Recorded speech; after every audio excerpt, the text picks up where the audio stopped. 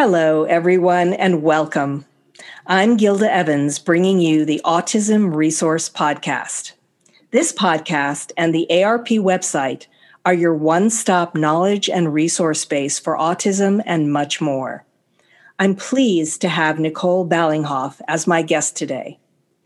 Nicole Balinghoff, Masters of Education and BCBA, has been part of the CAIO team since 2017 and has worked in her field for over 15 years.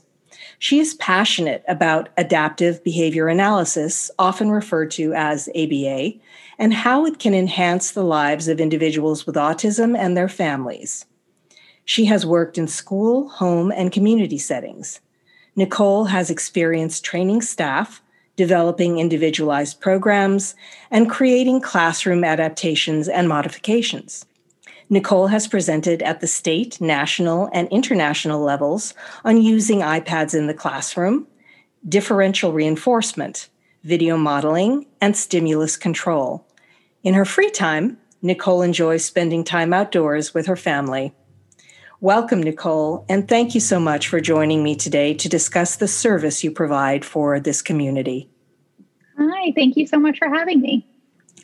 So to begin with, I'm going to begin with a bit of a tough question. There has been some controversy about certain methodologies within the ABA community. What is CAIO's approach, and does it differ from the methods considered questionable? That's a great question. This is something I have been reviewing with all of my staff, either ongoing staff or new staff coming in, parents getting started with us to make them aware of this if they're not aware, because I think it's very important to learn and evolve as a field and a practitioner. But there is a lot of negative information coming out about ABA. This isn't new. This has been ongoing, but I think there's been a more recent surge of this information coming out. So applied behavior analysis started in the 1960s. It was a very repetitive teaching method where trials were run over and over again. There was the use of reinforcement, but at that time, punishment was also used. And the field has grown and evolved from that. And what we do at CAIO is we have a much more child or client-led service. So a lot of the information that's coming out was in regards to adult-directed activities. So where an adult is in control over what that session looks like, and they're organizing the schedule, they're setting up the routine, what's going to be done, how it's going to be done, what skills are going to be worked on. And at CAIO, we use a much more naturalistic approach. So we find what that child or client is interested in and use that. If they are, kind of going around their home and playing with different toys, we follow their lead. And that's up to us as technicians to find ways to implement goals in that learning opportunity and in that activity. So I explain to families what this might look like for a young child who's really interested in cars and trucks and trains or whatever that might be. We can work on so many different things, all while just playing that activity. So we're not interrupting that and bringing them to a table to work on those skills. Instead, we can work on sharing toys. We can work on a lot of language skills. So understanding and learning and listening and processing. So find the red truck. Can you find the blue truck? So they really have to listen to what you're saying, get that toy. You can work on prepositions and different things, all just while playing with that one activity. So that is really our approach. We're looking for what activities the child or client is really interested in, getting that shared interest and having us join in their play so we can then teach within that activity. That's how young children really learn best. And it looks a little different as kids get older. So we don't only work with young children, but working up through teens and adults. It's, again, finding their interests. So getting those preteen and teenage clients, finding a shared interest, something they really enjoy and that we can kind of become a part of, whether that's learning how to play a video game that they're playing, having them teach us and helping. They're working on a lot of different skills and doing that, explaining to somebody how to do it, follow those directions. But that's kind of one way that I think we stand out. And something else is at CAIO, I make sure all of our families know that we're not here to change their child. we're really just helping them be, I say, like, I want to help Johnny be the best Johnny he can be. So we don't eliminate behaviors without a replacement, or sometimes we don't eliminate them at all. So I think one of the big things coming out is adults that had services as children and the interruption of those stereotypical behaviors, those repetitive behaviors that they were engaging in for a variety of reasons. And the field, again, has progressed in this. And I really appreciate that CHIO actually put a blog post out celebrating neurodiversity and highlighting this company-wide, because it's something I have been doing and working with all of my teams and supporting them of, when a family comes to me and they have concerns about this repetitive behavior, really examining it and seeing it, how much it's affecting that child or client's life. If I look at it, if there is a safety concern, then I'm obviously concerned and want to help do something about that. Or if there's a concern where they're engaging in it so much they're not able to take in other information, then that might be something I look at as well. And I think prior in the field, when those behaviors occurred, it was like, oh no, we just need to stop this and do something else, where now we're really looking at these things and saying, okay, is it impacting their ability in these ways? If it's not, then that's okay. They can, if this behavior isn't impacting their life, the life of those around them, then it's not something of concern that we want to even change or do anything about. But I talked to one family in particular, and they talked about their child engaging in this repetitive behavior while they were on walks. So I asked, if you're crossing the street, are you able to get your child's attention? Yes. Is it a safety concern? Is he doing it while you're crossing the street and there's a concern of not being able to get across or a car coming, things like that? No.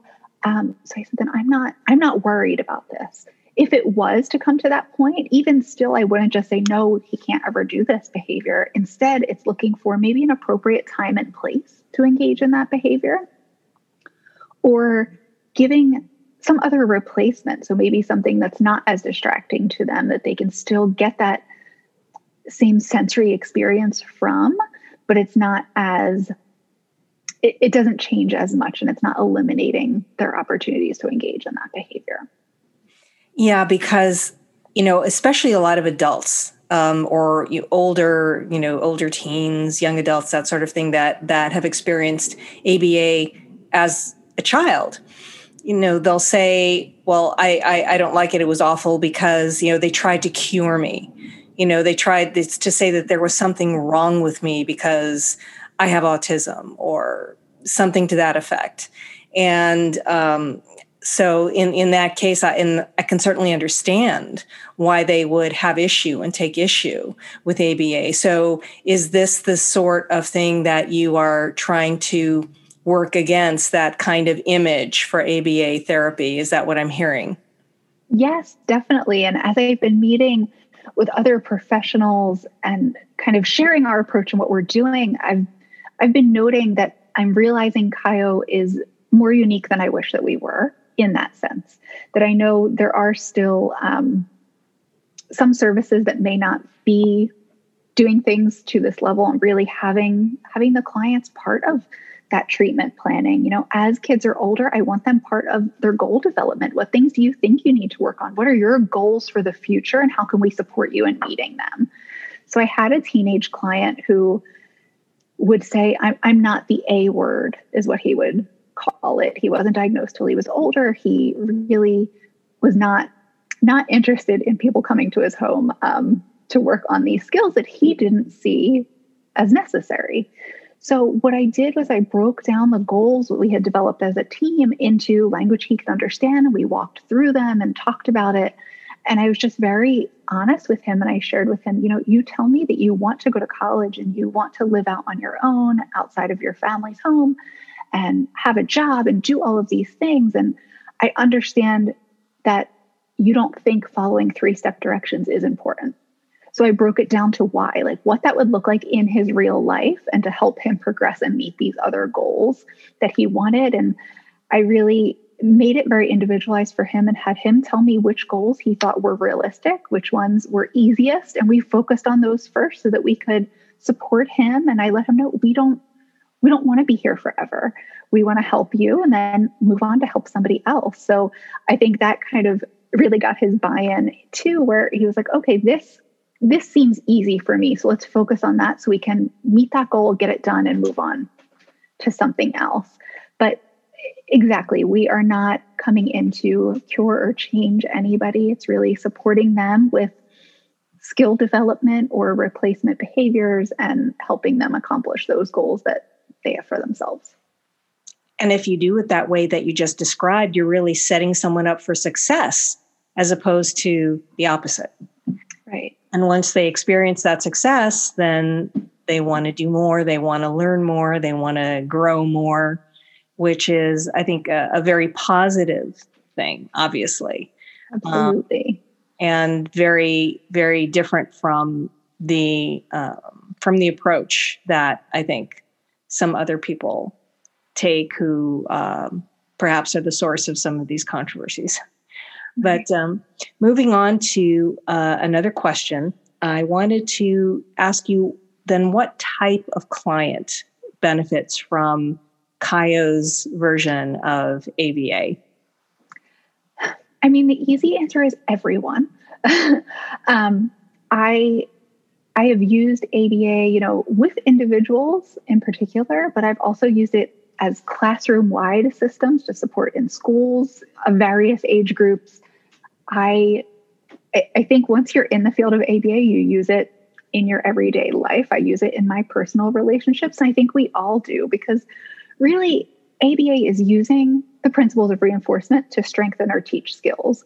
So kind of thinking about when somebody gives you a compliment or does something nice for you, you usually react in a positive way, and we hope that that is reinforcing to them. So, my husband jokes all the time. He's like, I know she's using ABA on me at home. I use it with my own child. We just did potty training. So I had, all the tricks up my sleeve to use those reinforcement systems to help support my child and make her more independent. But really, using ABA at CAIO is geared toward individuals who really need help with replacement behavior. So they might be engaging in maladaptive behaviors that they need some support with, and then also have areas of skills that they need to be taught or have those skills strengthened. I think everybody kind of believes that ABA is for individuals with autism, and it definitely works in that population, but we support other populations as well. And sometimes it is dependent on the funding source and how those services are covered, because if there is a diagnosis of autism, they get benefits through their medical insurance, which is really beneficial for those families. But like I said, we support in the schools, and if it's not individually with a child, we can support in classrooms and training staff and getting them to use the principles of ABA within the classroom to really help support all the students. But we've worked with a variety of diagnoses and ages as well. Well, speaking of schools, because you just mentioned that, can you please review some ways to support the back to school transition now that the pandemic is waning and things are starting to open up again? Sure. I know this is going to be a big one for a lot of families, depending on where they live and what their school district was doing this past school year. But I think going back to in the fall is going to be a big change for a lot of kids, which I think families are going to be very welcome to, everybody hopefully being in person and being able to get that support. But some of the strategies that I would stick to and use is really, we refer to it as priming. So getting the kids ready for this transition. So talking about it, making sure that they're practicing some of the skills that they're going to need to be successful. So dependent on what their daily life looks like right now, making sure they are comfortable wearing masks if that's going to be a requirement for the upcoming school year. Maybe, thinking about, depending on the age of the learner, what they might be focusing on. If they are younger, maybe having them sit and listen to stories so they're more comfortable kind of sitting, listening, being engaged in some activities that aren't, up and movement, which I think summer we all embrace and try to get all of that out with all of our kids.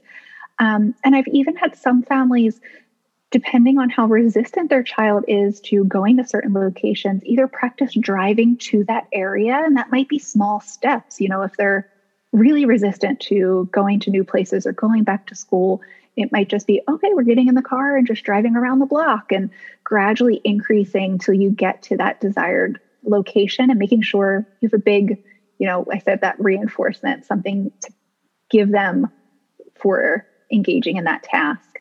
Maybe practicing playing on their school's playground, just different things to get them ready. And so that it's more fresh in their mind what this place is. Talk about all the cool things they did there. If you have photos of last school year or the year before of things that they enjoyed doing in that setting, reviewing them with the child beforehand is going to be really beneficial too, to get them excited to go back to this place. Remember, all your friends are here, and Miss Sarah or whoever the teachers might be are going to be in that place. Also, creating visuals is another big tool we use a lot in ABA. So it might even be starting with a calendar now for counting down to when they're going back to school, so they can kind of see it and it's visual for them. As I said, pictures are really great if you can show them those things, and maybe some checklists as well of things we're going to do this summer before you go back to school, so that they're feeling a little more prepared. Obviously, if you can communicate with the teacher ahead of time, that's going to be really helpful as well, to make sure your child knows who they are and has a familiar face. If you can get a picture or something like that, that would be great also. Well, at this point then, is there anything that we haven't covered that you would like to add? And also, how can our listeners reach you if they have questions or they want to know more? Sure. Just other areas, like I said, we're using the principles of reinforcement to strengthen and teach skills. And just one thing I noted about replacement behaviors. So oftentimes when we're going in to support a child and their family, the family's sharing with us those behaviors that are more troublesome for the family, things that are coming up, whether that be tantrums or aggression or whatever those behaviors might be that child's engaging in. Part of our assessment process at CAIO and within the field of IBA is we do a functional behavior assessment. So we want to look at that behavior in particular and determine the function of it and what purpose is it serving for that child. What we then do is help find replacement behaviors. So they're behaviors that serve that same function but are more socially appropriate. So sometimes if a child is having a tantrum or engaging in these behaviors to gain access to items, instead, what we teach them is ways to appropriately request that item or gain access to that item, and making it very individualized for that child, whether that be through a communication device, through a picture exchange, through vocal words, however they communicate best, we're going to use that to help support them. Something that I think some parents are surprised by is sometimes we're teaching kids to say no or to deny activities. And at first, we're honoring every single one of those requests because we want to make that behavior stronger and they get a better payoff for it than that maladaptive behavior. So again, if they were having a tantrum to get out of doing their schoolwork or coming to dinner or whatever that might be, giving them the language or the ability to deny that activity is huge and really helps children a lot realize the importance of communication and how beneficial it can really be for them. Yeah, and then in terms of contacting me or contacting CAIO, you can go to our website is KyoCare.com. That's KYOCARE.com. And on our website, we actually have links to complimentary consultations. So if a family wants to know more about ABA or speak with a BCBA directly and gain some information that will support them and their family, they can do that on our website. And they can also schedule an intake call if they were interested in getting started with services.